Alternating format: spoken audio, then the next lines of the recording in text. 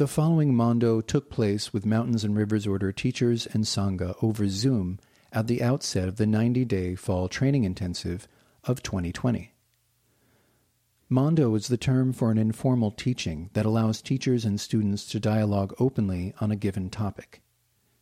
The occasion began with Shugen Roshi speaking about the Buddha as a model of practice in historic, living, and archetypal terms. So long as it's personal, our feeling for the Buddha can help guide us in our practice. Next, Hogen Sensei spoke about the Zen practitioner's relationship with Dharma, and that's where the recording picks up. You'll also hear from Hogen Sensei addressing the importance of sangha and a variety of voices taking up the themes of intention, vow, and aspiration. Thanks for listening. Hello. It's wonderful to see you.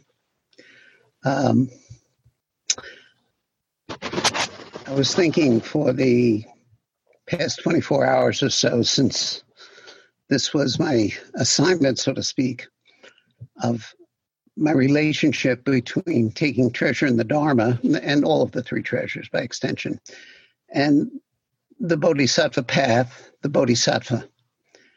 And it took me back to when I was in my young 30s and very successful by any external measurement and very, very unhappy. And of course, I'm good at trying hard, so I kept trying harder. And the harder I tried, the more unhappy I became, independent of the success or failure of what I was trying to do. And I've said this story before, but I think it's worth repeating. It occurred to me I wasn't the first person. I could not have been the first person in all of history to face this dis-ease with myself, to face all of the pain that I saw around me and the ultimate dissatisfaction that seemed to be covered over in so many ways by how people lived and how, well, to me it seemed very superficial in what was put forth in any of the ways. And so that began my search. And, you know, when I connected with Zen practice, I immediately knew I was home, but I had no intellectual understanding of the teachings and no way to access them. I just knew to sit Zazen, I felt a lot better.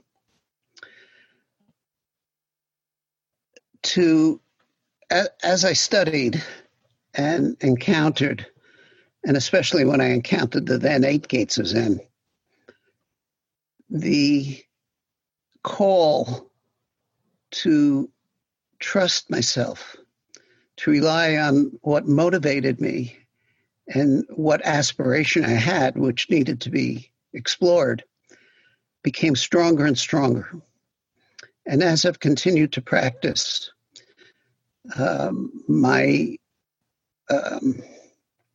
the fundamental perspective of the three treasures is at the heart, for me, of this practice in a very, very personal way. And so this Ango relies on our motivation, why we do this practice, why we want to practice the Ango, what we aspire to, and you know, in the course of practice, how we articulate that changes, but the heart of it may not be articulated well in an intellectual verbal sense, but it's a heartbeat. And beyond an aspiration, beyond a commitment, is the actuality of studying the path of the Buddha and our path, the Bodhisattva path. They're not different, of course. And then conscientiously using our life to deepen our insight via the practices into this path and to live out of it as a practice. So that for me is the Dharma. And all of the practices that are offered in the Sangha and are offered generally are making an offering to us to deepen our commitment and to actualize our commitment. And so we come to the Dharma relying on the awakened mind of the Buddha that we have gradually come to realize as our own through Dharma practice. And we come with the sangha, relying on the sangha support, which Hojin in a few moments will talk of, and our support to the sangha as well. It always goes both ways. And our commitment, this commitment to the Dharma, which will naturally take us on the path of the Bodhisattva. The Dharma is the teachings of the Buddha. They flow boundlessly everywhere. And wherever we look, we can see it, both the formal teachings and reality itself, another definition of Dharma. And the Dharma is simply the law of being. It's the law of reality. And much, much, much more in a sense. Because our imagination, no matter how big, can't hold it. And when we try and express it, we end up expressing it usually intellectually. And so many of the practices that we do as part of Ango are inviting us to express it in a different way. Not intellectually. I'm not disregarding the intellectual understanding. We're going to study all of the three treasures in a way from every perspective, and we should study it. And it's important that we understand and we don't fool ourselves into thinking that there is a reality out there, outside us, that is there and functional, and something separate that we label as Dharma practice in here, or perhaps do as a cookbook, as a recipe. There's only one Dharma. And by the way, if you're hearing dogs bark, welcome to home Dharma. There's only one Dharma. And when we forget this, we create difficulties for ourselves and others in the name of getting what we want, sometimes calling it Dharma. But to realize there's only one Dharma and to practice that one Dharma means nothing is excluded. So one Dharma is what is being realized. One Dharma is being realized as our body and mind, as you personally, and in a different way, completely not personally. And yet those two things are not separate.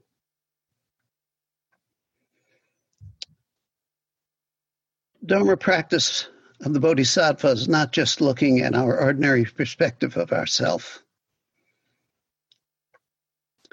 while not excluding our self-centeredness. We usually see through our selfishness and our self-centered views. And that's, in a way, normal.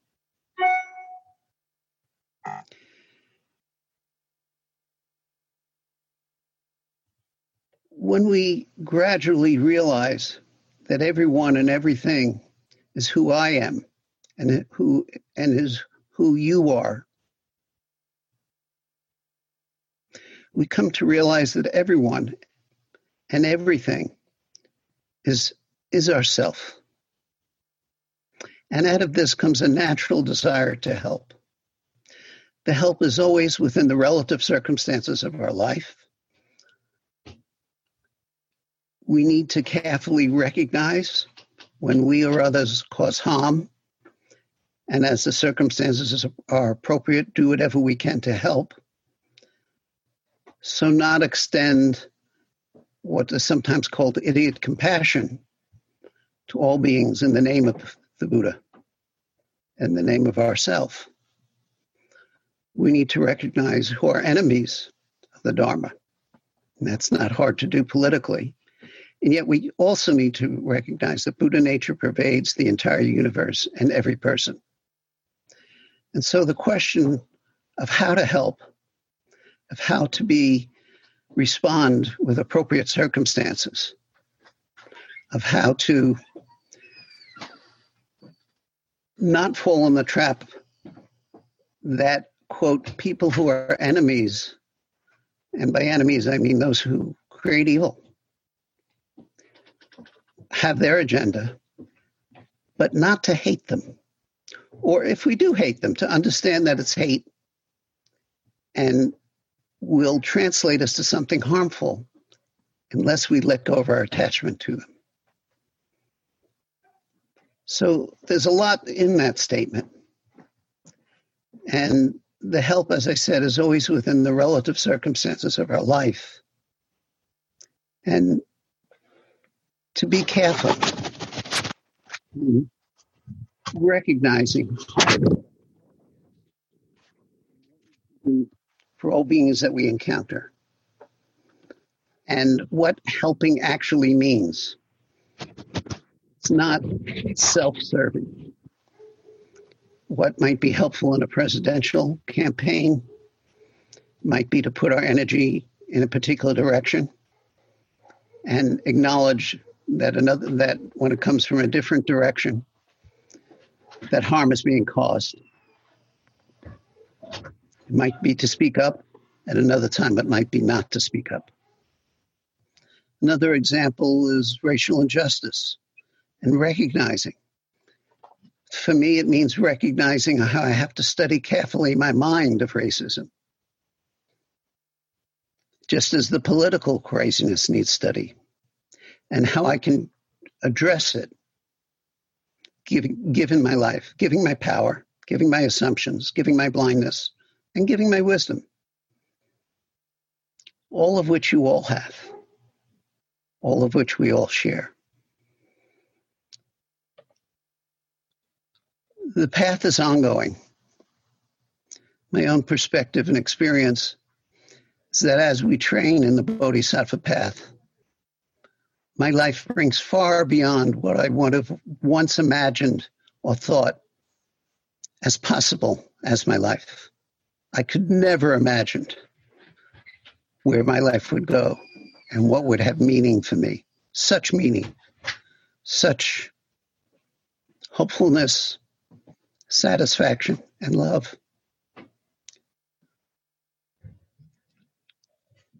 And it also has brought humility, a good humility, and sometimes humiliation.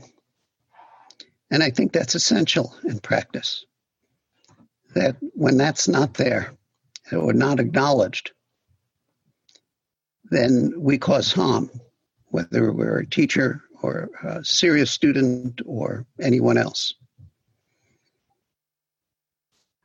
We can never know this, and yet it can know us in every cell in our body, and we can recognize that. It is the path of the Bodhisattva. It is aspiring to live as a Bodhisattva, which is not a test and doesn't fall into failure or success.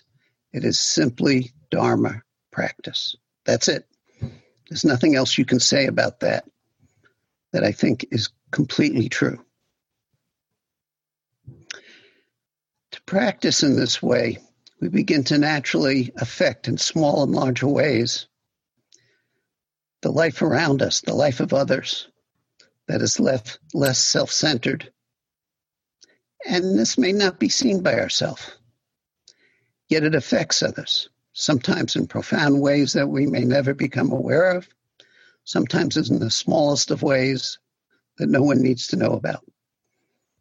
And of course, who it affects the most is ourself, even though, to me, I'm the same jerk I was 30 years ago. Maybe that's true, but I hope not.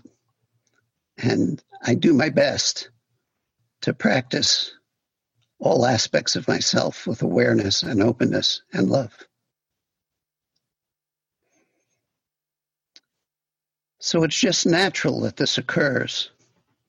Practicing in this way, practicing the Dharma with a deep dedication that is not so attached to the momentary fears and thoughts, to our habitual ways of conceiving ourselves, but seeing past that, trusting especially our Zazen to help us, And it's just natural that this occurs. It's like the morning dew. The life of a bodhisattva just naturally appears as we go on. I want to end with a homage to the bodhisattva. I've changed it a bit, and my interpretation may not be fully traditional, but I think it's applicable. If but a single drop of the nectar of your name, your individual name, were to fall upon the bodhisattva's ears, they would be filled with the sound of the Dharma for countless lives. Wondrous three jewels, may the brilliance of your renowned being bring perfect happiness everywhere. This is the path we aspire to. It's not a path of completion or incompletion. It's a path. It's a path that in one sense is beginningless and endless. In another sense, we practice from right where we are and we let it go from there. And so I hope to join with you in this Ango as we practice together, as we practice the three treasures, and as we practice as a sangha. Thank you. Hojin Sensei will speak to the sangha.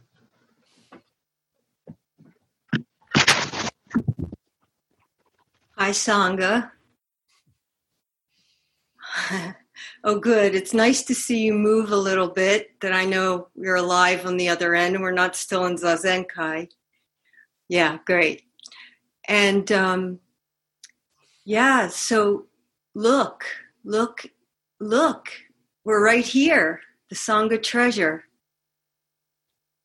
All of us in our places, our spaces, see who we're with. And this is our community, and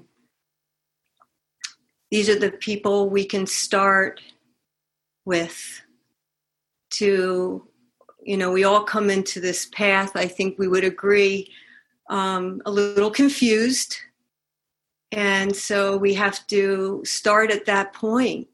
And so Sangha is both a support, but also, I think, what else? It's an obligation in a way to help each other get clearer out of that confusion. And so if we just look around, we can know anyone we look at starting here is suffering. Every face we look at is suffering. And we can look around here and see people we've been helped by, and some might even not even know. Already, I have felt that several times in this session, just being online, helped by my community.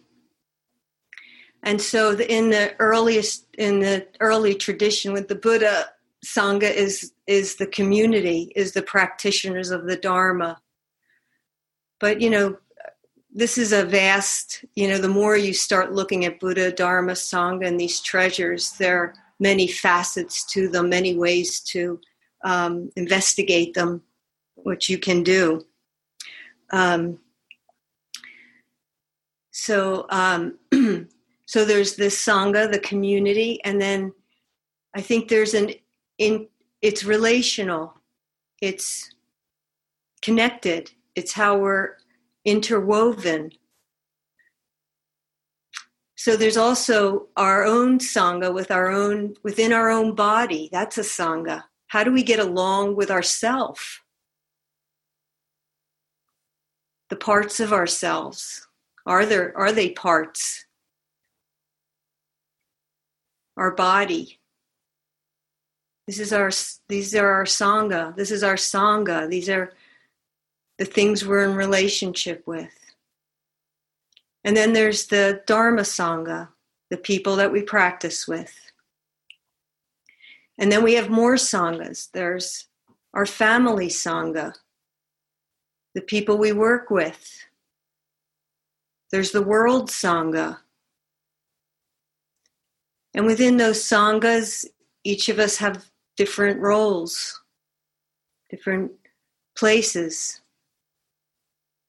And most of us, I think, are, want to be, in some ways, we need to be solitary in some ways. Some of us see us as lone wolves, and Sangha is sort of like the hardest treasure, right? How many would say like, ooh, Sangha is like the hardest treasure? It's hard we fear the other. Can we actually live in peace? Can we live in peace? So you are in different sanghas. Here we're together as our community, and right next to you, you might have your family with you.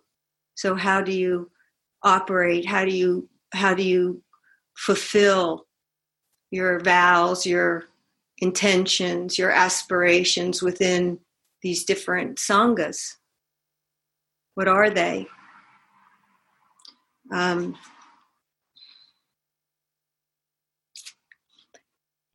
we can also look around and see we've had things broken with each other.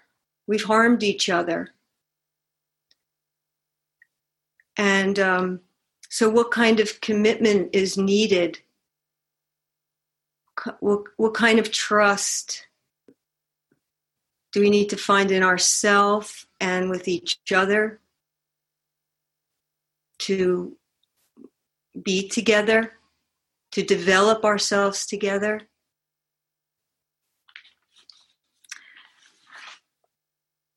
Many of us who became students, as we cross that threshold, what do you say? Please guide me in my practice. Who might you be speaking to? Who are you speaking to? What kind of guidance are you asking for? And when you get it, what happens? Do we just want the, fluffy and warm, fuzzy? Well, compassion isn't always warm and fuzzy, and we need each other for that cutting part too, that part that says, no more bullshit. You didn't know I spoke French. No more. No more. We can't do this with each other anymore. Right? So we can't do that on our own. Or can you? So these are the questions we'll investigate. How is our relatedness going? What is Sangha for you?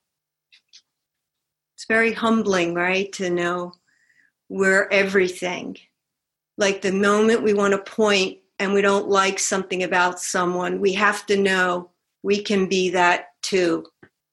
That's the hardest thing about us as people. We're the perpetrator, we're the victim, we're all of it. We're all of it. All of that lives in us. So what is a practice life? What is our vows? What are our commitments? How do we stay to the true north? Okay, thanks, Sangha. Thank you, Hojin and Hogen. So this is where we'll just open it up. We have a little under an hour, and perhaps the best thing to do is just use the chat to raise your hand. Hopefully everybody knows how to do that. And then we'll recognize you. And if you want to, speak to a particular teacher, fine. Otherwise, we'll just open it up. And to Hogen and Hojin, please just, everybody each of us just jump in. Okay. So, and this is really, on anything that we've spoken about, or just anything as you're thinking about Ango and your practice over the next 3 months, and you'd like to ask a question or voice something or get it out. And remember that your question is everyone's too. Somebody else is going to relate to it. So jump in there.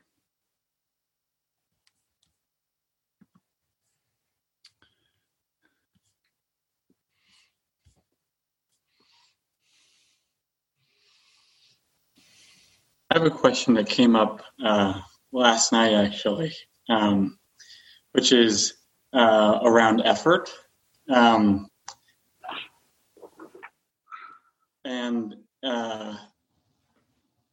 There's so much going on right now just in terms of being alive. So much pain, so much suffering. A pandemic, an election, all these things. And I guess the question for me is how to enter that in a way that feels wholehearted, and also in a way that feels, I don't know, it's so scary to go full throttle at a time that already feels full throttle. Maybe that's the only way. I'm sorry, I don't know if I'm supposed to ask a specific person this question. No, you're fine. You're fine. Okay.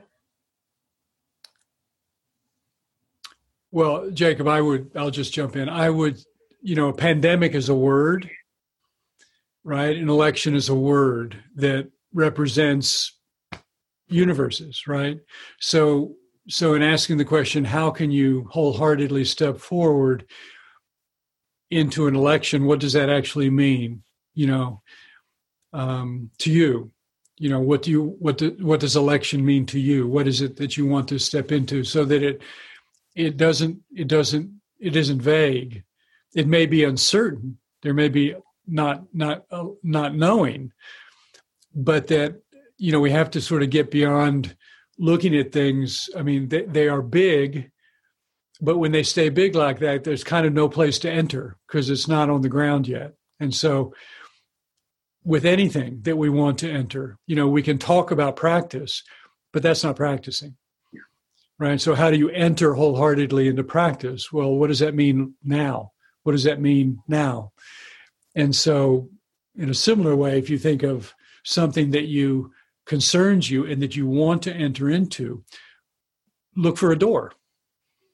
The door's got to be connected to something, to a house, to a room, to a particular effort, to a cause,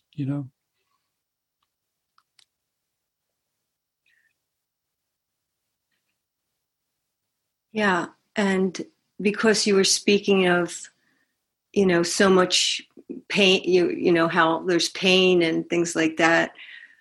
It's just, I think Joanna Macy was speaking about just like how to kind of, even though you don't know the outcome, to live in a way that you're kind of full, like would want to be in accord with what you value, with your aspirations, with your vows, so that if it doesn't work out, at least you put yourself behind what you felt inclined to want to support or enter.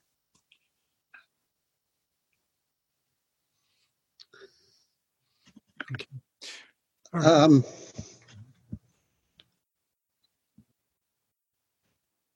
I just want to add something to that. In situations where I can feel overwhelmed by suffering, I take a small step. I take a small step in what seems to be, perhaps superficially, a direction that will help. And in a case like this, one small step, one way, is to study the First Noble Truth and what actually is the suffering that universally affects us all as a beginning, and then also to enter Ango and take some piece of that and really study it. Maybe Zazen, it may be one of the aspects that are being brought forth as a bodhisattva, or any of the other many, many ways in. And so to narrow down so that as our fears arise and seem to overwhelm us, we can put them aside for the moment and concentrate on the practice that we are doing, on the awareness that we are doing, and bring it back to that. And usually, over time, things change. Our mind changes. And we have a shift in perspective. It's not that suffering just magically goes away or will ever go away, but you will see through it as you practice it, meaning see what's actually there, which is not a single thing. And yet, our attachment to it seems to give it life. So start very concretely with something that you relate to within the Ango, within the practice, and use that as a doorway into your own suffering. I'll just jump in here to call on people. Joshin? Thank you. So this is a follow-up to Hogan's statement, which I found really interesting. But any teacher could answer it if you want. Hogan said that we can let go of our attachment to hate, and I think therefore avoid negative action. And I was interested because I'm not sure if I hate anybody. I certainly feel intense dislike, but I feel like the growth of either intense dislike or hatred comes about through attachment. And I guess I want more clarification on how you can have hate and also have it.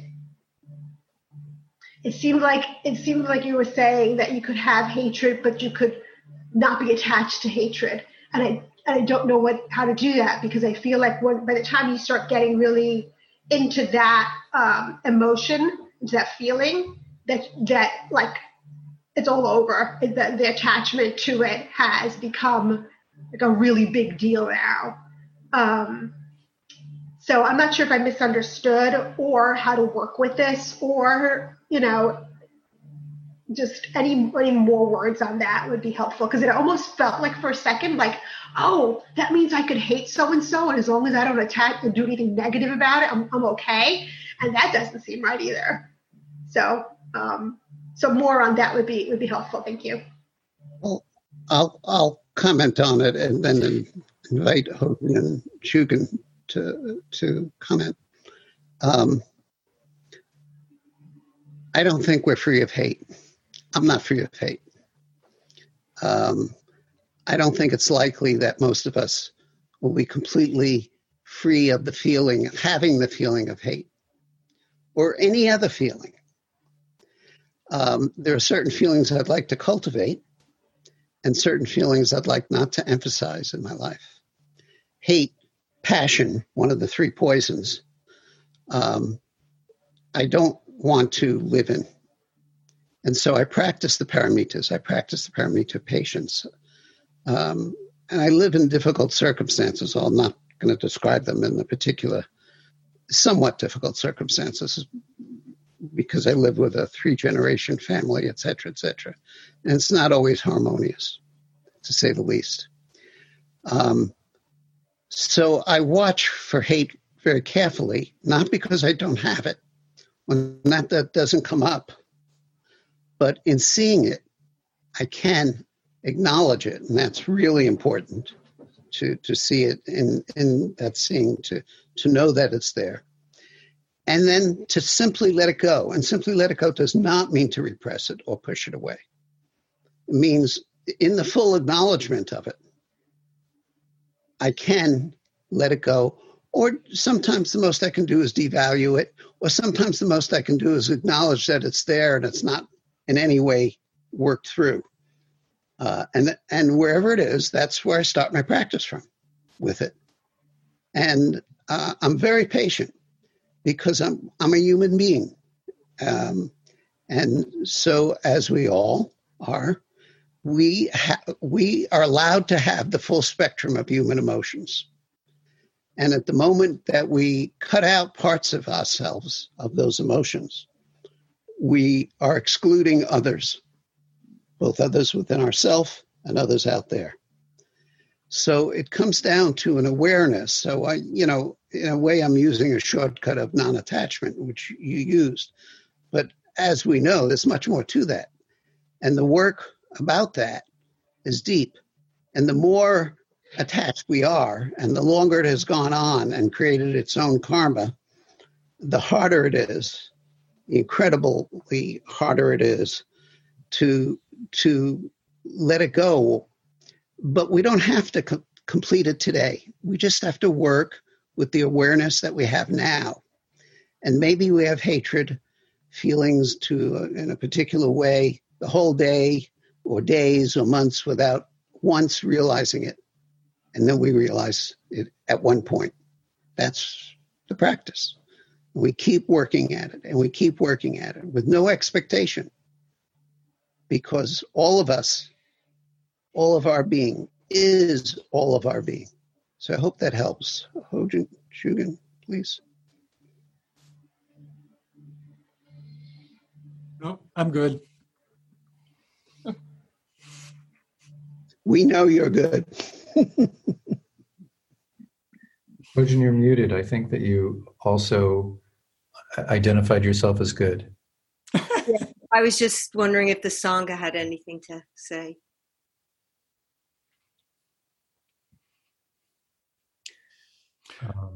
I will say that we will be talking about this. We'll be addressing this during the next 3 months because of the text we're studying, because it is the path of the Bodhisattva, which means we got to face the things that, bind us. And that whole spectrum of aversion, anger, impatience, irritation, annoyance, judgment, hatred, and so on. There's a reason why it's considered one of the poisons. So we will not, we will be coming back to this. So let's go next to Myoho.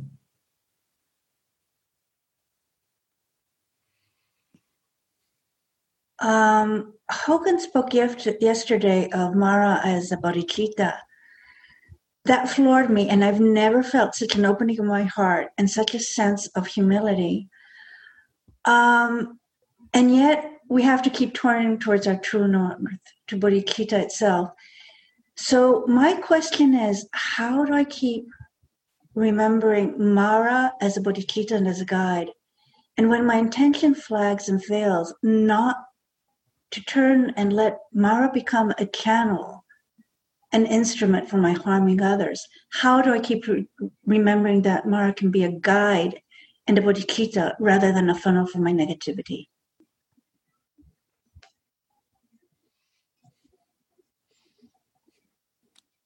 Hogan, you said it. Deal with it. Well, it's a dangerous practice. So I'm going to speak personally here. I'm not representing Zen Mountain Monastery. I'm going to speak directly out of my own practice. I consider President Trump to be Mara, to be an incarnation of Mara. And I have to constantly remind myself, how can I take what is before me, because he's, endlessly before me, Aho, I'm continuing a long recuperation, so we watch the political news, and Mara is on constantly, and she just shuts off the sound. She won't even listen to it. that's one way. And understand that Mara is, in one sense, the enemy. And we have to know the enemy. We have to know who does evil, from my perspective. And I think from the path of the Bodhisattva. And how do I take that evil, that my thoughts of this person, and turn it towards the Dharma? How do I actually use it to help me awaken, to help me be kind? So I look at, so Mara is a dangerous person, if you want to frame it that way, a dangerous bodhisattva. And because Mara is so dangerous, I have to be very careful with it.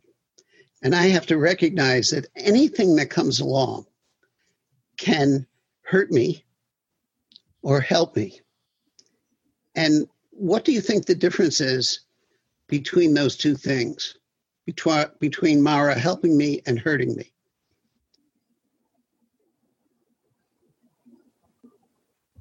I think that's an actual question, Myoho. How can I use it? It won't hurt me if I can, actually for me, it's using the help of the sangha to guide me so that I recognize how to use upaya, but I can't do it on my own. I need the guidance of each and every one of you for that. Absolutely. We all do. And that's why there are three treasures.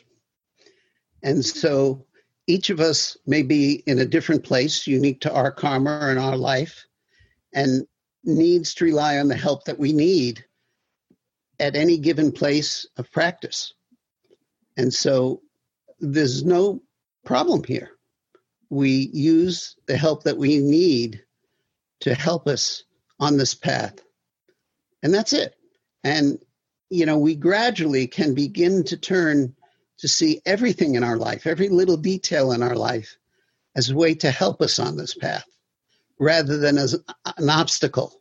I'm recovering from pretty significant knee surgery, and I can walk, but not very well.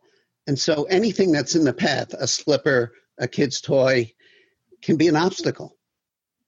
Or it could be a way to pay attention and to gently do my best to remove it, and to acknowledge the love that I have for the children in the house and their freedom to not be a fixated adult, that everything belongs in its place and that's my life. So that's, you know, a tiny example, but a very important example, because the more I do that, the more it becomes alive. And we can all do that. We just start from where we are. Doesn't matter where we are. Yeah, I think I would just add to that you know, it's good to practice the slipper in your way because it really can trip you up, but it's also a much smaller obstacle. And that some of these manifestations of Mara are literally dangerous and are actually destroying lives and maybe destroying your life or those around you. And so I just want to say, you know, one of the things when we talk about the Dharma, because we must and we need to, and it is aspirational, so we're always, you know, sort of thinking, you know, sort of letting ourselves be larger than we might experience ourselves in the moment, to also appreciate that some of the things that Hogen was just talking about are the most difficult things, right? To actually love your enemy, right? To actually have compassion towards somebody who not just, you know, ideologically you find difficult, but might actually be putting your life at risk. I just want to say this is not easy, right? And so just to acknowledge that, and that people, you know, each of us occupies this world in a different place. And some of us live in places that are much more protected and others much less so. And so the truth is true. The practice is true. And the principles with a slipper, in a way, are not entirely different than something much larger. And that's why it's so important to practice the smaller things, our smaller enemies, if you will. But just to acknowledge, that it is humbling, because it can be so difficult, and really it takes us to the deepest parts, I think, of what spiritual practice is about in many ways. That's why the Bodhisattva path is so powerful, right? It sounds good, it is good, but it'll kick your butt, right? I get my butt kicked all the time, right, by this world, and so I just wanted to make sure that we're not imagining this as it's one thing to talk about, it's another thing to do it. I just wanted to add, actually, the slipper is a wonderful metaphor, because that's where we slip. Mm-hmm. Right. Joe, do you want to take the next question? Find the unmute button there. I was reading over the 37 verses, chanting them, and number 29 in particular really kicks my butt. Knowing that through profound insight, thoroughly grounded in sustained calm, disturbing emotions are completely conquered, to practice the concentration that utterly transcends the four formless states is the practice of the Bodhisattva. Just kind of I'm approaching from two parts. So the first part being that this thing in its entirety rather terrifies me, and to have a brain at times where I can so much levels of panicky type thing on how close they are to me. And once I get a certain add up of these things, it's more, I'm shutting down. I don't want to. And I'm nowhere near being that sustained, calm type of bodhisattva. Then the second part of that is, what the heck are the four formless states? Yeah. So we'll get to this, during the Ango. He's talking at this point, he's talking about the paramitas and about the paramita of jhana, or concentration. Four formless states are four different meditative states that the Buddha spoke about as being part of the development, but not the, not ultimately our freedom or our awakening. So I would just look at this in a sense that that Zazen has no fixed form, and that we have lots of different experiences, some difficult, but many very positive ones and very profound ones. And they're all impermanent. Right. And so we tend to, in our culture, really be looking for the experience that's going to, save us or deliver us or, seduce us. And it's really, that all of these experiences, even though they may be very illuminating, are impermanent. And so we shouldn't make a home there. And that's because they have like a sensory, or we're expecting to have some sort of a feedback of some sort. Or not. Or not. In other words, in our mind, we can attach to anything, even the idea of nothing. Okay.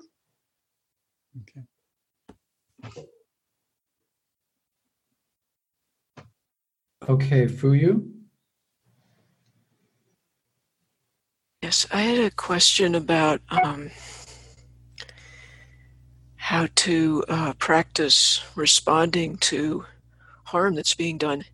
And I'm very interested in the 37 verses, which seem to be all about this.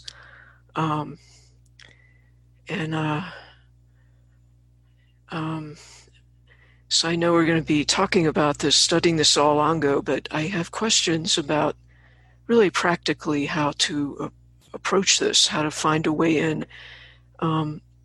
For example, today I did the Zazenkai, and I'm sitting at home. So I sat all day, and outside my windows, literally all day long, there have been these loud vehicles. I know this goes on in a lot of cities, and our city is having a big problem with it, of people driving illegal vehicles on the streets, disregarding all the traffic laws, kind of terrorizing people. And in our city, it seems to be people who come from outside our city. They come in on weekends, and we've had some serious injuries because of this. So it's a very serious problem. So all day long, as I'm sitting the Zazenkai, I've been hearing the sounds of these vehicles out there, and also sirens, a lot of sirens, which is, maybe people get used to that in New York, but this is a small city, and it's worse than it used to be. So I was trying to practice this, hearing this all day while I'm doing Zazen, and returning to my practice and looking for a place of compassion. It makes me so angry what's being done because it's harming people. And trying to be aware of the suffering that must be behind that behavior. I can only imagine the suffering that would lead someone to devote their life to that kind of behavior. But also feeling very angry about it and very helpless. So I just found that today this was this kind of thing that was given to me as something that I can do the practices that we're going to be studying all Ango, but finding it very challenging even to find a way in, other than, since we're doing Zazenkai, and I'm doing Zazen of, seeing what's coming up in my mind and returning to my practice, and seeing and returning in my practice, being aware of anger and hatred and also compassion. So I wanted to ask for some advice about this.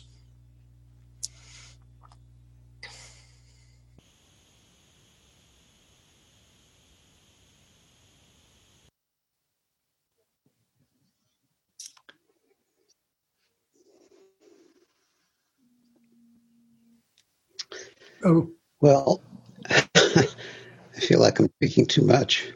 I live in a 3-generation house with 2 very large barking dogs and cats who demand the authority to have all doors open and closed behind them when they want it, and 3 screaming, endlessly screaming, especially without school, grandchildren, and at least in my immediate facility, no easy way to shut that out or to avoid it. So my solution, I'm sure there's a very good dharmic solution, and I could say it, but I have to tell you, my solution is to use a white noise machine and to run very loud.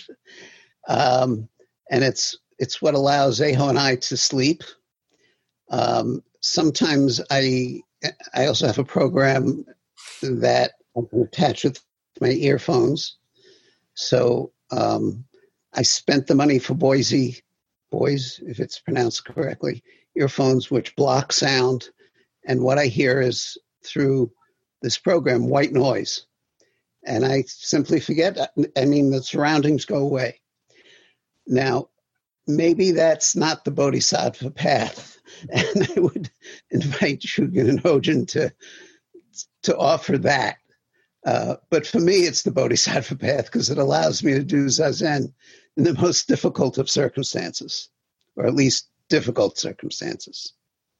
I wasn't really asking about the noise, though. It's more about the fear of the violence of this. People have been injured by these vehicles, and more are going to be as long as this goes on, and there doesn't seem to be any way our city can stop it. So when I hear this noise, that's what's upsetting me, and being angry about people who are causing this harm. And so I'm trying to understand how to do the practice of the Bodhisattva with this? Well, there's a lot there for you, but I would just say in brief, we in Buddhism, we talk about how the mind, there's mental proliferation, that there's a seed, a sound, and then the mind proliferates so that it brings in what you know about that sound, the news, the reports, the injuries and so on, the reactions by the city, all of that begins to proliferate in the mind. And then there's the emotional response, which is fear or anger or resentment or whatever it might be. And so to see that as, that the beginning was just a sound, right? And although it may be connected to all of those other things, in that moment, what's happening in your mind is just that sound. And so just as a way to begin, right, or to start, is to just turn towards the experience of your mind in that moment with that sound and realize it's just a sound. It's not quite the same, but oftentimes in sesshin, when lots of people are here, one day somebody will come in and talk about how beautiful the bird song is outside the window. And the next day they'll come in and be really upset because the person sitting next to them is breathing too loud. Now, both of these are sounds, right? One we find pleasant and the other we find, annoying. And so, it's a good example of how when the mind starts to identify and, have a position, right? Then the sound becomes something more. The mind proliferates. And so to try and just keep your awareness right with the sound as it comes and goes, right? So just as a beginning, right? That's not all. And that's not enough in a sense, but as a way just to sort of sit on that seat and turn your attention and begin working with it at this sort of elemental level. Because whatever happens next, as we sort of take that further, into responsibility, for instance, that basis is the basis from which we can act, right? Because it helps us to be clear. Say you. So I brought this up in the small group in the breakout last night, and practicing by myself is very different than practicing with the sangha. To be able to go to the temple or to the monastery and be on the schedule, and then to have to create that myself. And I'm aware of resistance sometimes of if I get up in the morning, be ready to sit, and then I experience a sensation in my eyes, and the next thought is, oh, I'm tired. I need to go back to sleep, not to sit zazen. And, looking at the Ango as a whole and, needing still to fill out my commitment to bring myself to work with this resistance. And, I think often of a quote that you used in a talk some years ago. I went by Thoreau. I went to the woods because I wish to live deliberately, front only those things that are essential. And this is the only life I have. And so, you spoke last Sunday, I believe, about a life of constancy. So to cultivate that, and I just wondering if you could, one of you, Shugen, somebody could speak a little bit more about working by yourself with your practice and the Ango and your Ango commitments.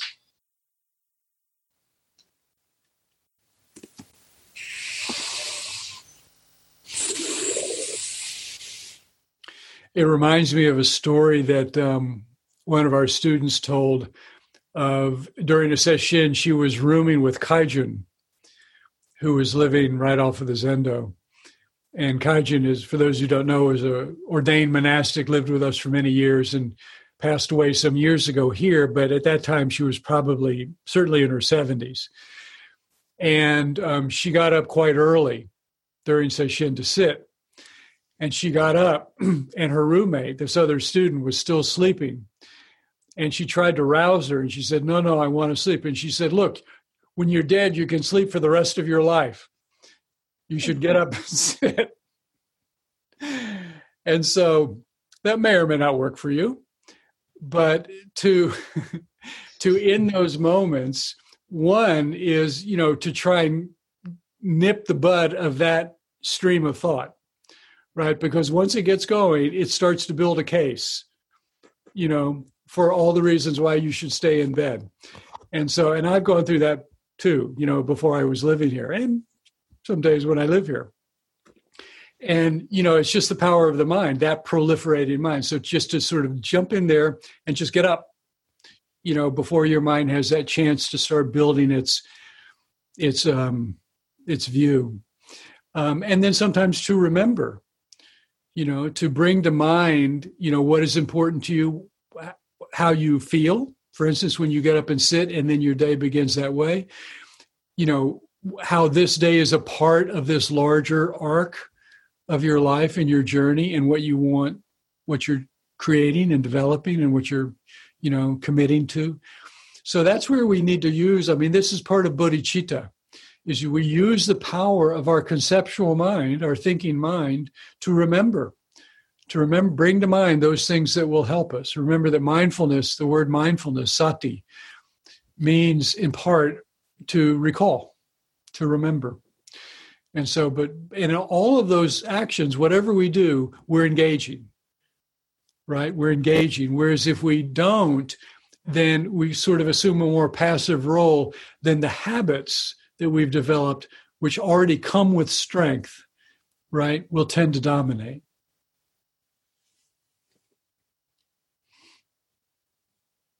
Sensei Shohan.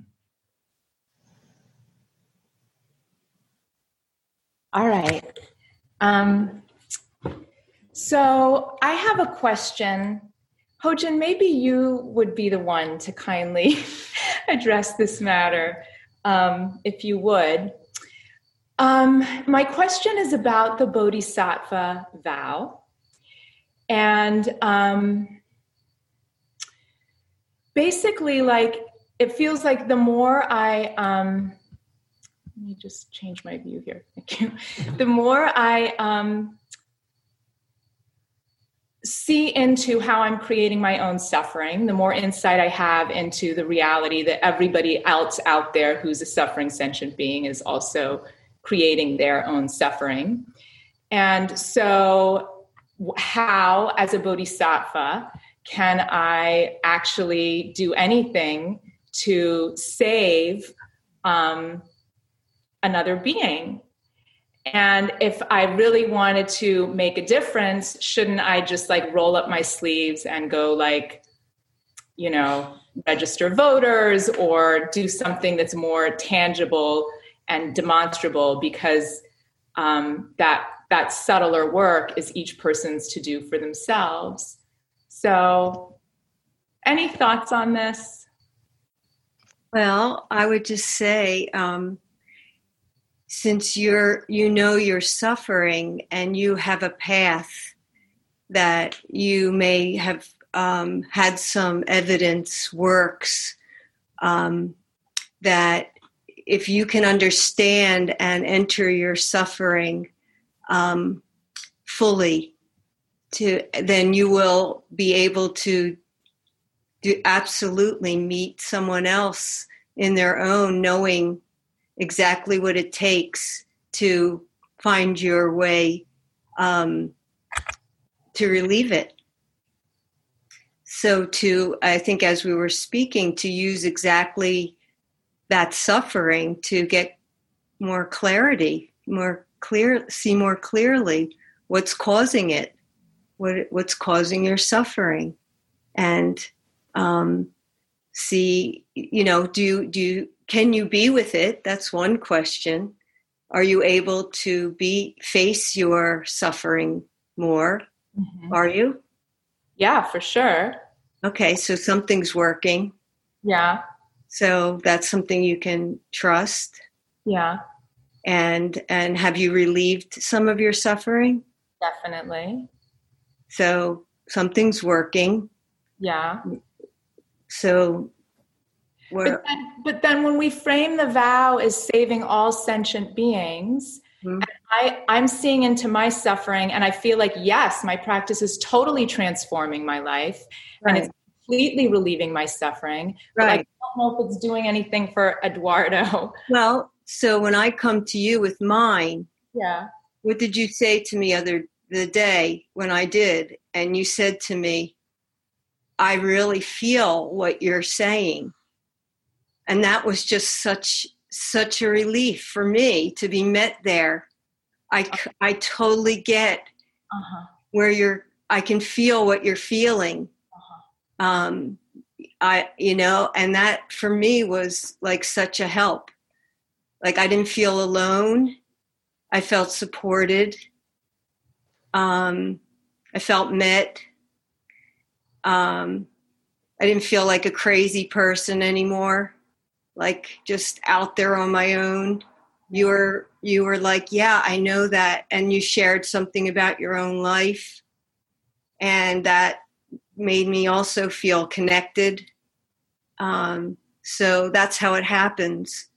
It's sometimes not huge. It's not a big, like going out to get people to do. It's like, for some of us, it's just these little details. It is in the details, really, of, how do you let the cat out? Do you get up and go like, God, or do you just get up and let the cat out, So we can suffer through it, or we can just do. Yeah.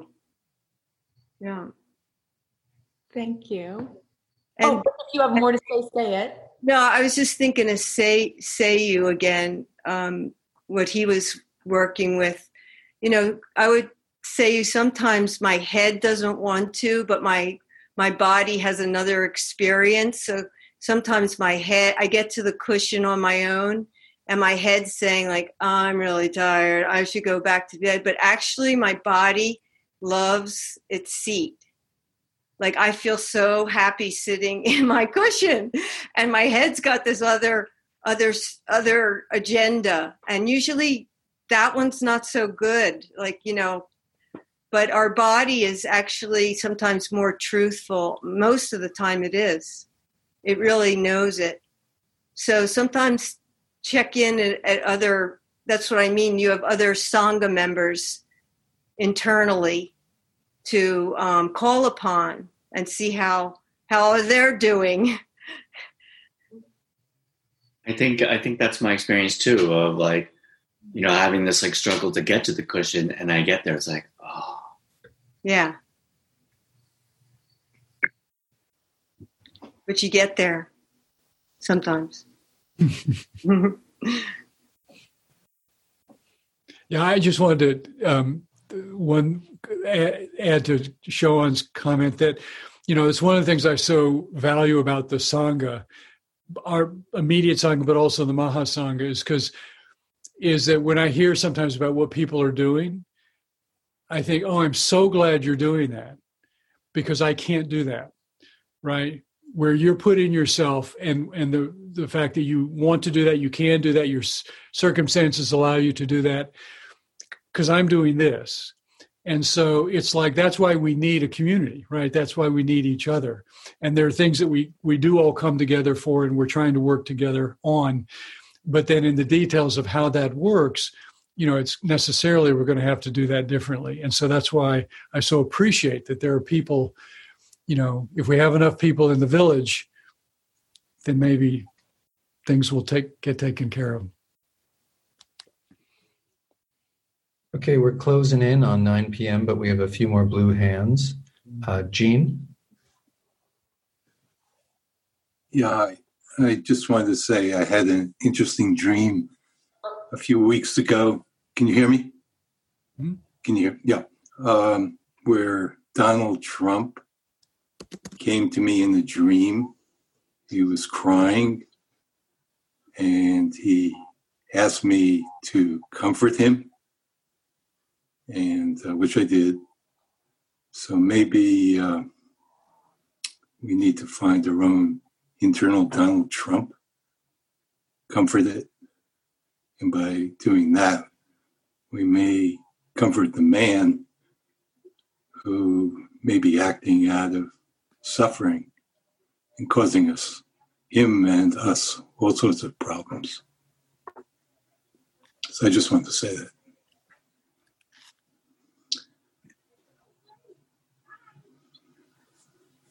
Thank you. We'll go to Greg, moving right along. Hi, I was struck and a little bit puzzled by verse number 2. In my native land, waves of attachment to friends and kin surge, hatred for enemies rages like fire. The darkness of stupidity, not caring what to adopt or avoid, thickens. And all that sounds pretty familiar in our current political climate. But then he says, to abandon my native land, the practice of a bodhisattva. And I was hoping somebody could help clarify that for me, because abandoned, to me, it sounds like he's giving up and walking away, which is not what I consider the act of a bodhisattva, whose role is to engage and help. So what does he mean by abandon my native land? Mm-hmm. Well, I'll just say a word about that, Greg. That's why we need to study this, is because these teachings typically are very compact, right? They're very succinct. It's just like the pith. And so that's why traditionally these teachings are presented with commentary, right? And the commentaries give a teacher the opportunity to sort of expand upon and pull out the inner meaning of each of these verses.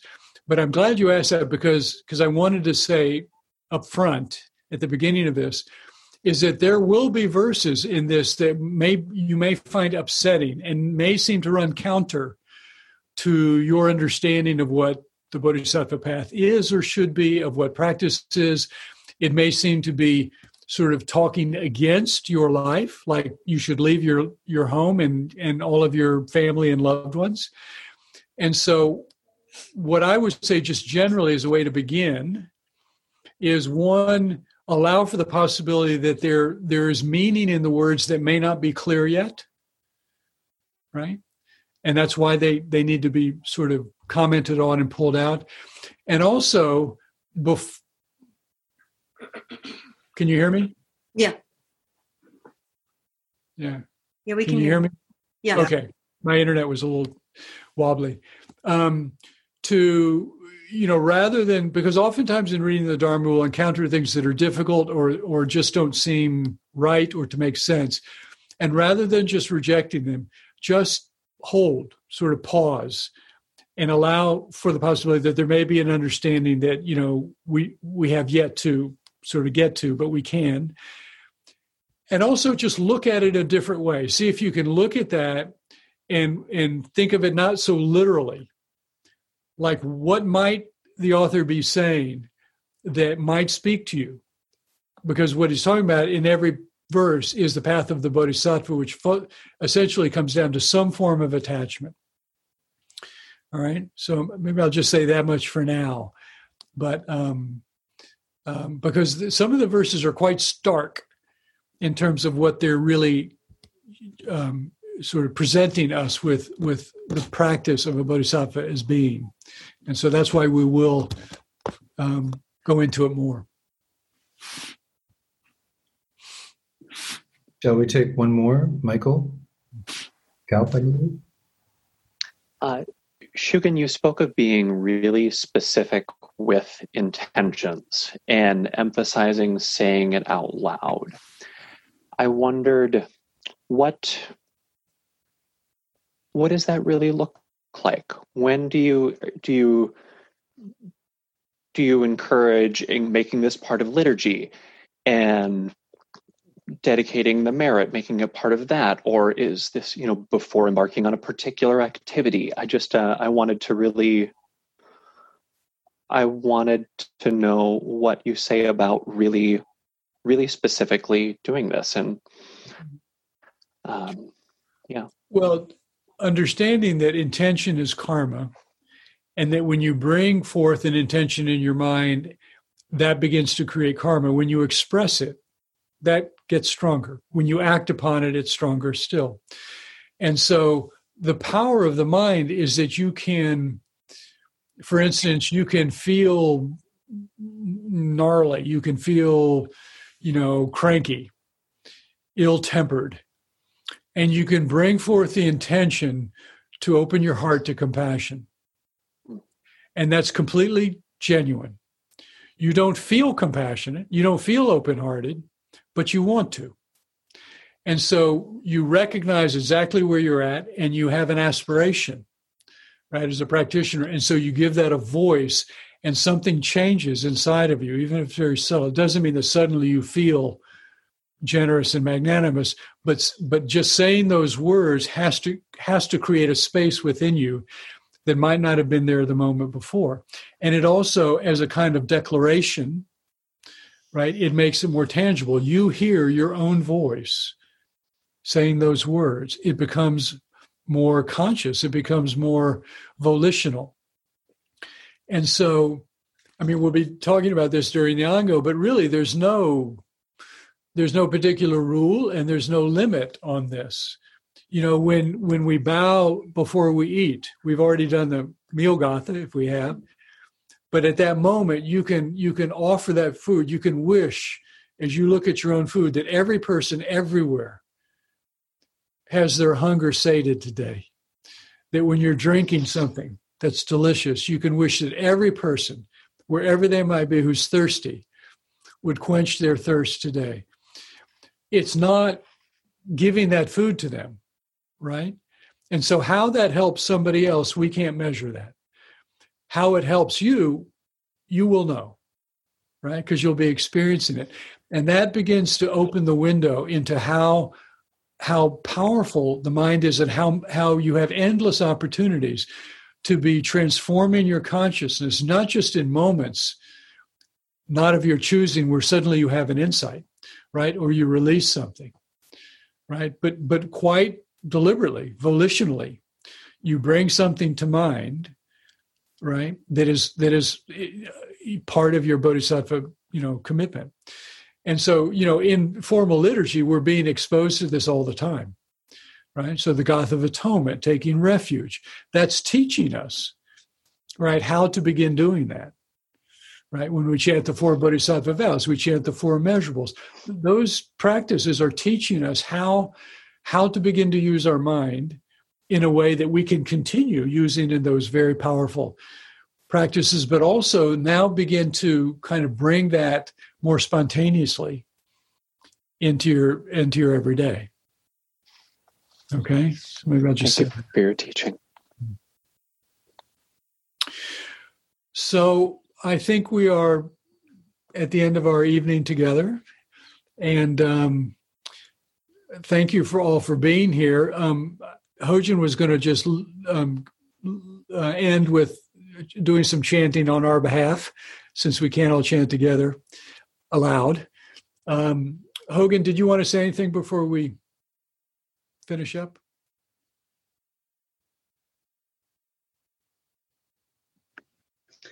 No, just other than how much I appreciate the sangha and the coming forth, whether or not someone has asked a question or not isn't what's so important. It's the participation, and we all share in all the questions and work on it ourselves. And that helps me a great deal. So for the most selfish of reasons, I appreciate it.